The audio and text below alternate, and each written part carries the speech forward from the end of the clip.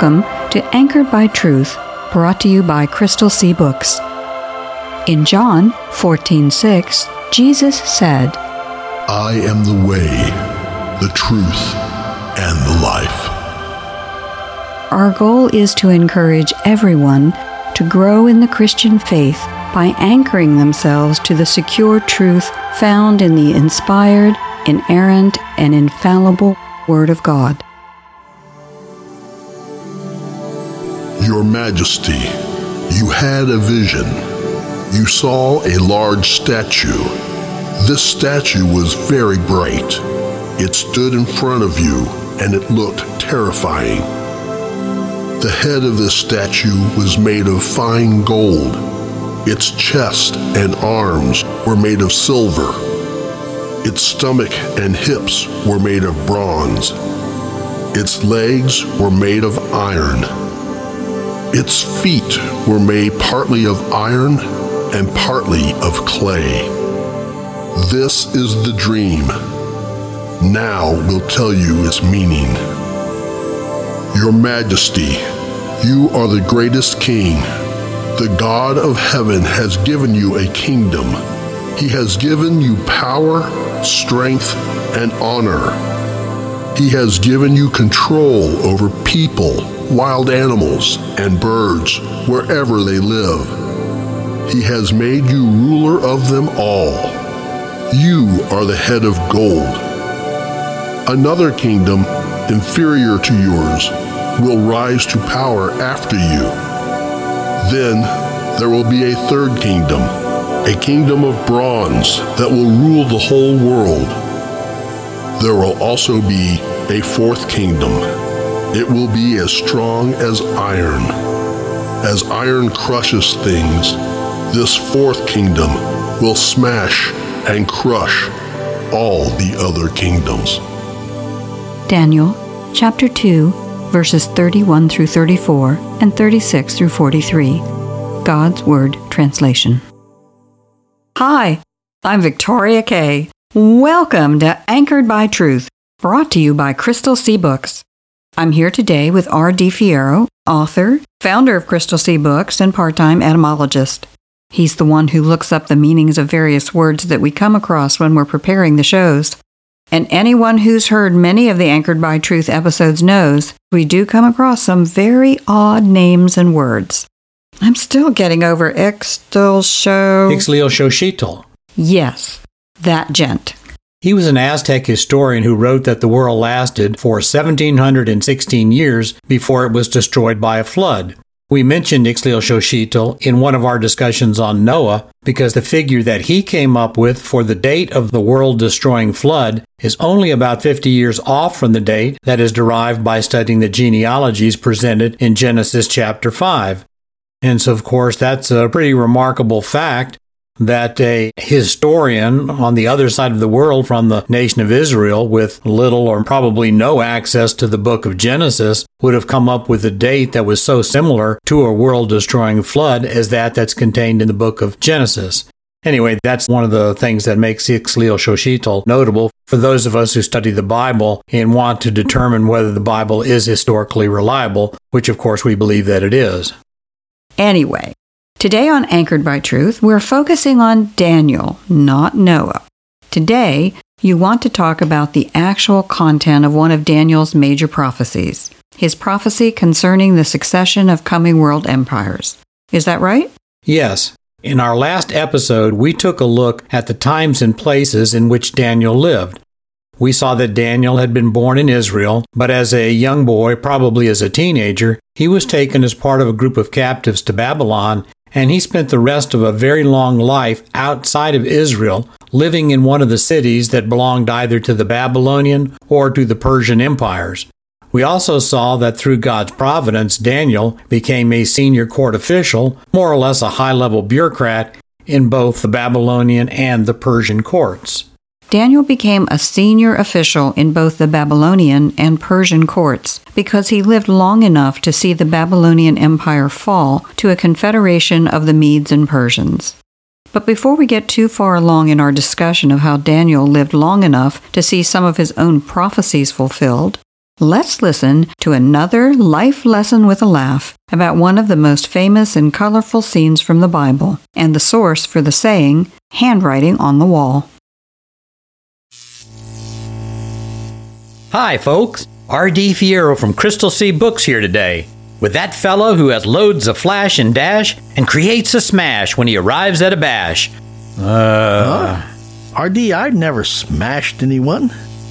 But speaking of flash, why are there blue and purple lights flashing everywhere? Particle beams aligning. And why is there a new front wall in the recording room? Hollow matrix initiating. And why is there fog now swirling around the recording room? And why are those things that look like guns aiming at me? Yikes, J-Flash. You've sure got your whiny motor burning and churning this morning. You haven't even given me the chance to tell the folks that we're continuing our series on Daniel and the King of Babylon. Anyway. Hollow projectors activating. Wait, why are those gun things starting to glow? J-Flash mislocated by 10 centimeters east. Danger. Hey, danger. My name's not... I wouldn't worry about your name right now, J-Flash. You're standing in front of one of the particle laser projectors. I'm what? Take a step to your right. Step to the right. Step to the right. Step now! What just happened? And what in the world? Hollow matrix online. Projectors realigning. Activating Belshazzar's protocol. RD, look! No way! That's a man's hand! And it's writing on the new wall! It's writing on the wall! Check it out! Wow, good catch, J-Flash. Can't put anything by you. Of course it's a man's hand. Today we're going to talk about the famous handwriting on the wall incident from the life of Daniel. The book of Daniel, chapter 5, relates how Belshazzar, the king, was giving a great feast for his nobles. Belshazzar had just ordered that the wine be served in the holy vessels the Babylonians had taken from the temple in Jerusalem. When he did so, a disembodied man's hand appeared and wrote on the wall. So see, J-Flash, with the help of a little new technology and a couple of holographic projectors, Be Right is just recreating the scene. We thought it would add a little vitality to today's recording. Yeah, that's not what I would call it. Anyway, since that's what we're talking about, what did the hand write? Well, you can read it. It's right there in front of you, J-Flash. I don't read... That was a Sanskrit? I don't read Sanskrit. And my name's not... Aramaic, J-Flash. Scholars generally believe that the hand wrote in Aramaic. Part of the reason Belshazzar could not read the writing and had to call for Daniel to interpret it is that ancient Aramaic was written without vowels or spaces between words. So to Belshazzar, the writing on the wall was probably just a string of consonants. But someone at the banquet remembered that Daniel had served Belshazzar's grandfather and knew how to interpret mysteries.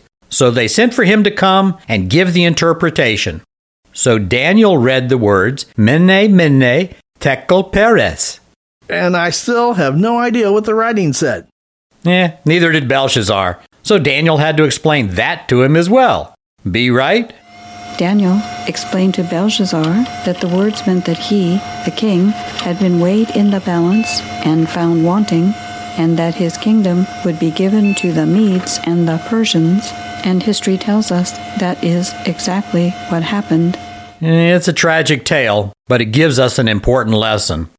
Belshazzar exhibited a flagrant disregard for the Lord's holiness when he used the temple's sacred vessels as party glasses. It's never a good idea to treat the Lord's commands lightly. Don't take a stand against the Lord's commands, or you may be banned from the future you planned. Exactamundo, J-Flame. J-Flame? That's not my name. And what happened to J-Flash? I was kind of digging that. I believe RD is referring to the fact that you did not step far enough to the right, J-Flame. Your shirt appears to be smoking. What? Fire suppression protocols initiated. Well, maybe I should have said step and a half. Oh well, it's almost time for lunch. Whose turn is it to buy? Who do you think? Not sure. Wait, is the hand turning? Be right, are you doing that? Not me, RD. Not me, RD. Danger, danger. Is that thing pointing at me? Danger, I'm danger. sure I bought last time. Looks like you've been weighed too, RD, and someone has decided your wallet is too heavy. And we'll pick up a new shirt while we're out. Well, that's it from Smokin' Jay. Oh, and it's still Jerry. Sure. Still Jerry. Sure. Me, RD, and the whole Crystal Sea Hollow crew for today. If you'd like to hear more, try out crystalseabooks.com, where we're not famous, but our boss is. Okay. Obviously, that's a lesson that's full of very descriptive visuals. But even those visuals must pale in comparison to what it must have been like to have really been in the room when that hand appeared. True dat. That's one of the things about Scripture that we often forget in these days and times when we are so far removed, at least from a chronological sense, from when the Scriptures were actually written. The handwriting on the wall story is so famous that in our culture and in our language, it's become a proverb for us for something that is obvious. But for the Babylonian nobles who were actually in the room when that giant hand appeared and started writing on the wall, it must have been terrifying. At that point in their party, they had been drinking fairly heavily for a fairly long period of time. So I imagine many of them were in a drunken stupor, but when you see a giant man's hand appear in the room right in front of your eyes and see it start writing on the wall, I think it might have roused many of them even from their drunken stupor.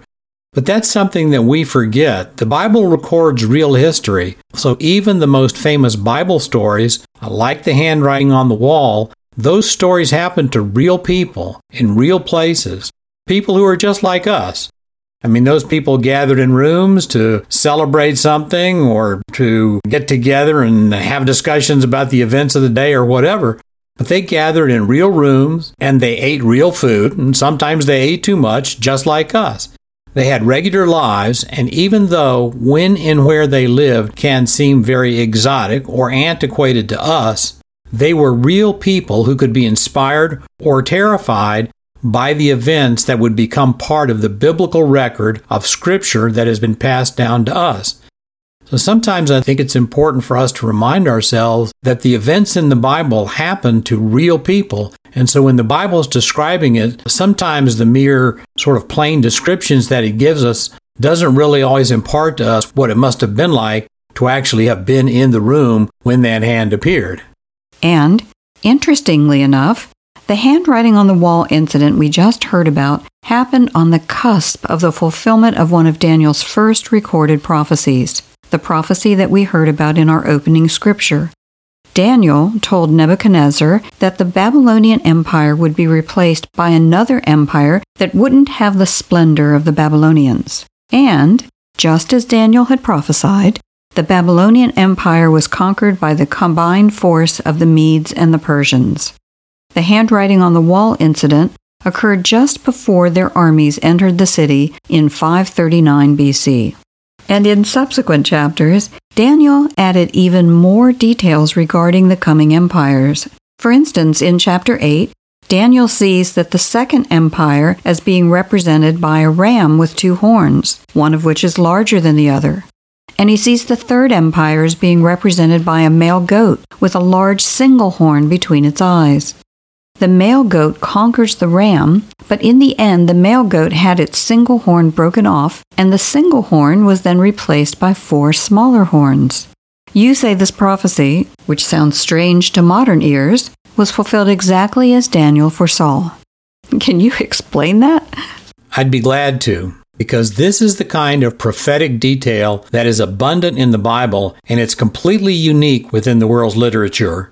No other book in all of history, no other book that's existing in the world contains the prophecies with the same degree of specificity that is contained in the Bible. Now, Daniel gave the prophecy that we've been referring to here around the year 550 BC. We know this because Daniel himself dates this prophecy for us. He said he received this prophecy in the 3rd year of Belshazzar, who was the last ruler of Babylon before it was conquered by the Medes and the Persians. Now, historians generally agree that Belshazzar was the co-regent with his father Nabonidus for a period of time. Nabonidus might have been technically called the last king of Babylon, but Belshazzar and his father were sort of co-regents because Belshazzar controlled the city of Babylon, while Nabonidus spent a lot of his time outside of Babylon in Arabia in a city that was called Tema. Well, Nabonidus became the king in 556 BC. Now, historians aren't sure if Belshazzar immediately became the co-regent, but most think that he did become the co-regent and had that role within a relatively few years after his father's assumption of the throne. So that would have made the third year of Belshazzar somewhere around the year 550 BC. So this means Daniel gave the prophecy of the first empire, Babylon, falling to the second empire, Medo-Persia, a minimum of 10 or so years before it actually happened. But what about the second empire being represented by a ram with two horns, one of which was larger than the other? Well, the Babylonians didn't just fall to either the Persians or the Medes. They fell to a confederation of the two. So the two horns represent the two parts of the confederation. Now they did this, the Medes and the Persians conquered Babylon while they were being led by a general named Cyrus, who was the son of Cambyses, who was a Persian, and he was the son of Mandane, who was the daughter of the king of the Medes. So Cyrus, as the commanding general who conquered Babylon, was a perfect representative for both sides of the confederation of the Medes and the Persians. He had a Persian father and a Median mother. Now, it's generally agreed by historians that over time, the Persian side of the alliance generally became the stronger of the two sides and eventually became dominant. And that's the reference to one horn being larger than the other. People who read the Bible know that horns are frequently used in the Bible as symbols of power. Now, in chapter 8 of Daniel that we're talking about, the Bible also says that the ram, the Medo-Persians, charged west, north, and south. It doesn't say anything about the ram charging east. Well, that description is consistent with how the Persians expanded their empire. As a matter of fact, the Persians ultimately tried to push so far to the west that eventually they even tried to conquer Greece. And of course, there have been a lot of movies made, both in the early days of movie making as well as recently. There have been a lot of movies made about those encounters between the Greeks and the Persians, and the names of some of the battles of the places they fought have become legendary. Names of places like Marathon or Thermopylae or Salamis. So the confrontation between the Greeks and the Persians can be directly traced to the fact that the Persians, the ram as represented in Scripture, were charging to the west. So that makes perfect sense with the other parts of the prophecy in chapter 8, doesn't it? The Scripture there says the goat, the nation of Greece, was extremely angry with the ram. That's consistent with what we know from history, because after the Persians' repeated attempts to invade Greece, the Greeks finally pushed back under Alexander the Great. So what does history tell us about Alexander the Great's career that is consistent with Daniel's prophecy? Well, history actually provides us with some striking confirmations that Daniel's prophecies in chapter 8 were fulfilled in minute detail. Such as? Well, let's start by remembering that Daniel is giving this prophecy in the vicinity of 550 BC. Alexander wasn't even born until 356 BC, or almost 200 years after Daniel is giving this prophecy. So this prophecy is being given 2 centuries before Alexander's birth. Next, let's remember that Alexander was one of the most successful military leaders throughout history. He's one of the very few commanders in all of world history who never lost a battle. Alexander was so successful as a military genius that he conquered essentially all of the territory between Greece and what is today modern-day India in a space of just about a decade. And that included conquering Egypt and other significant parts of northern Africa. So Alexander, from a military standpoint, was just a remarkable figure. But Alexander's empire actually essentially ended at his death at the age of 32.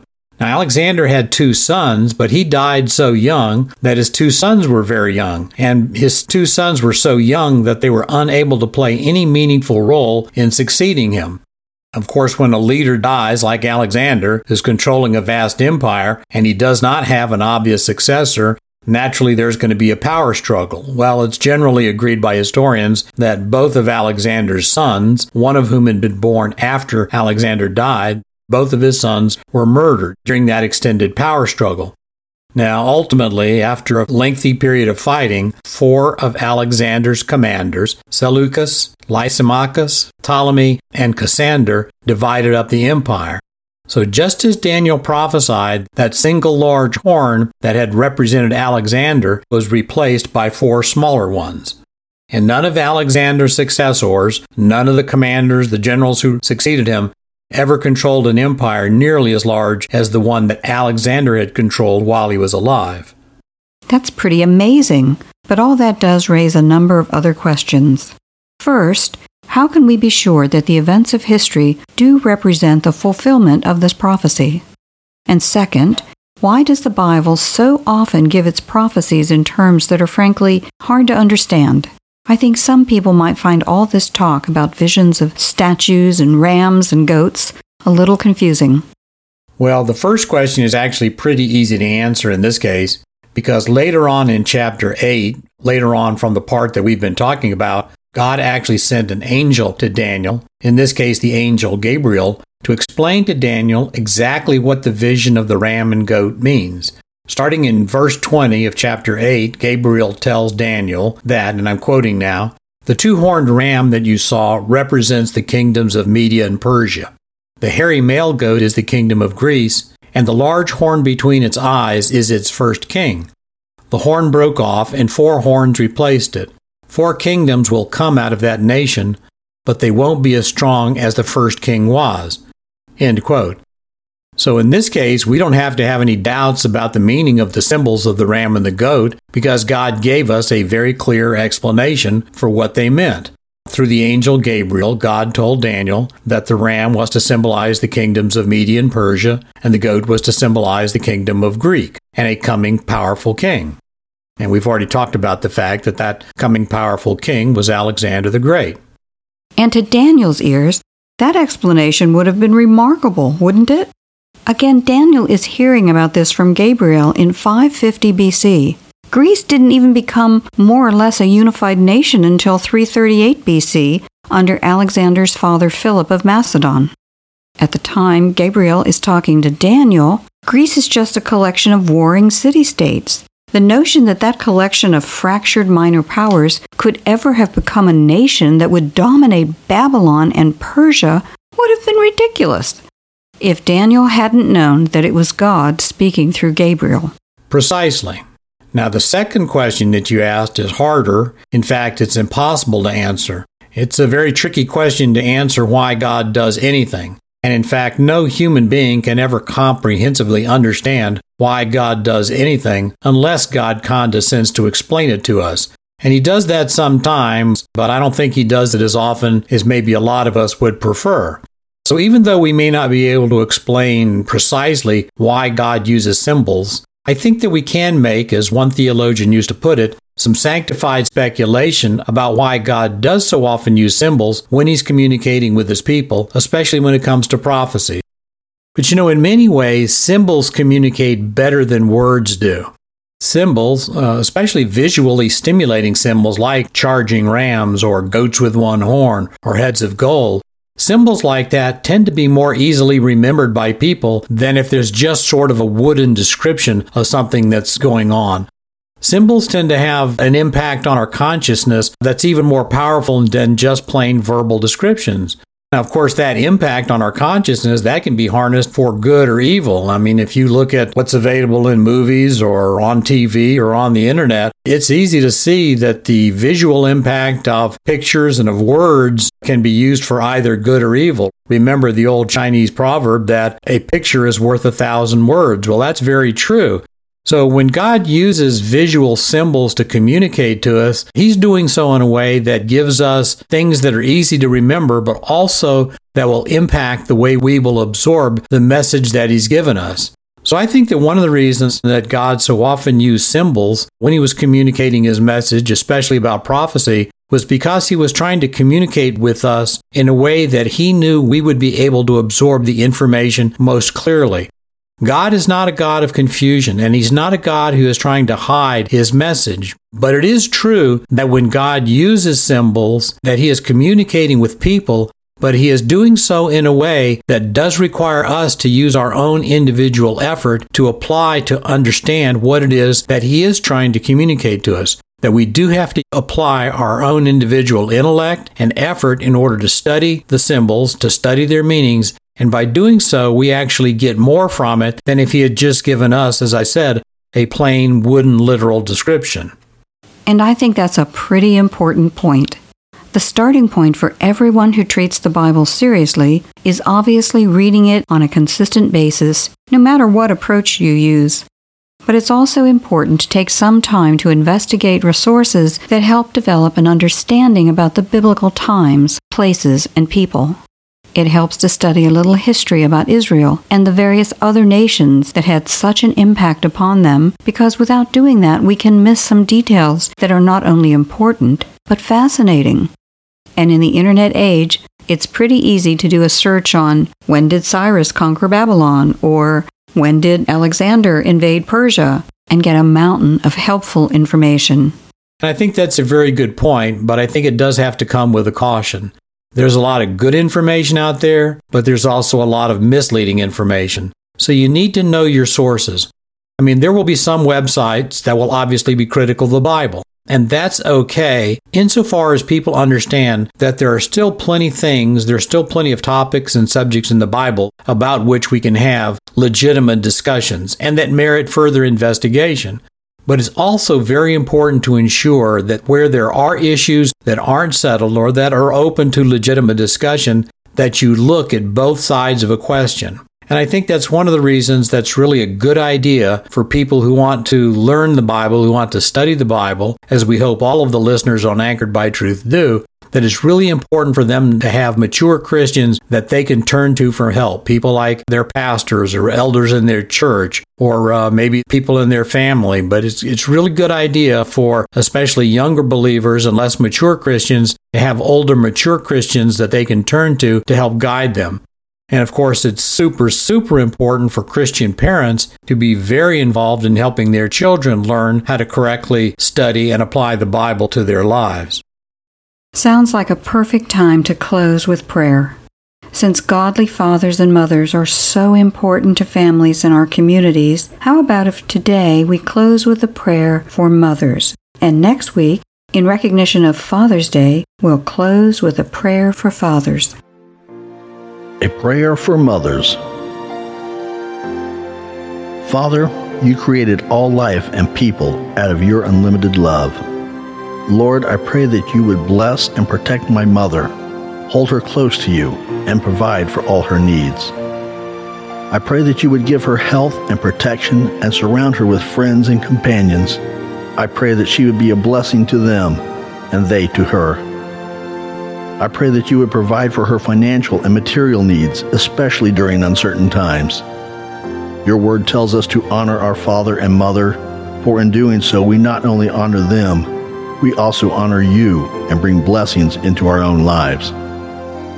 My desire is to be found faithful in whatever ways you call, so help me to pay special attention in those areas where your word is so clear.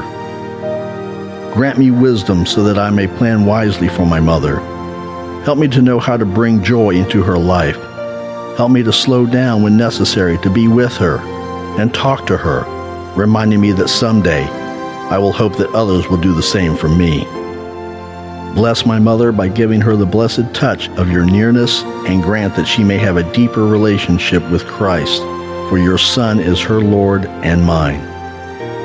In Christ's name I pray and give thanks. Amen.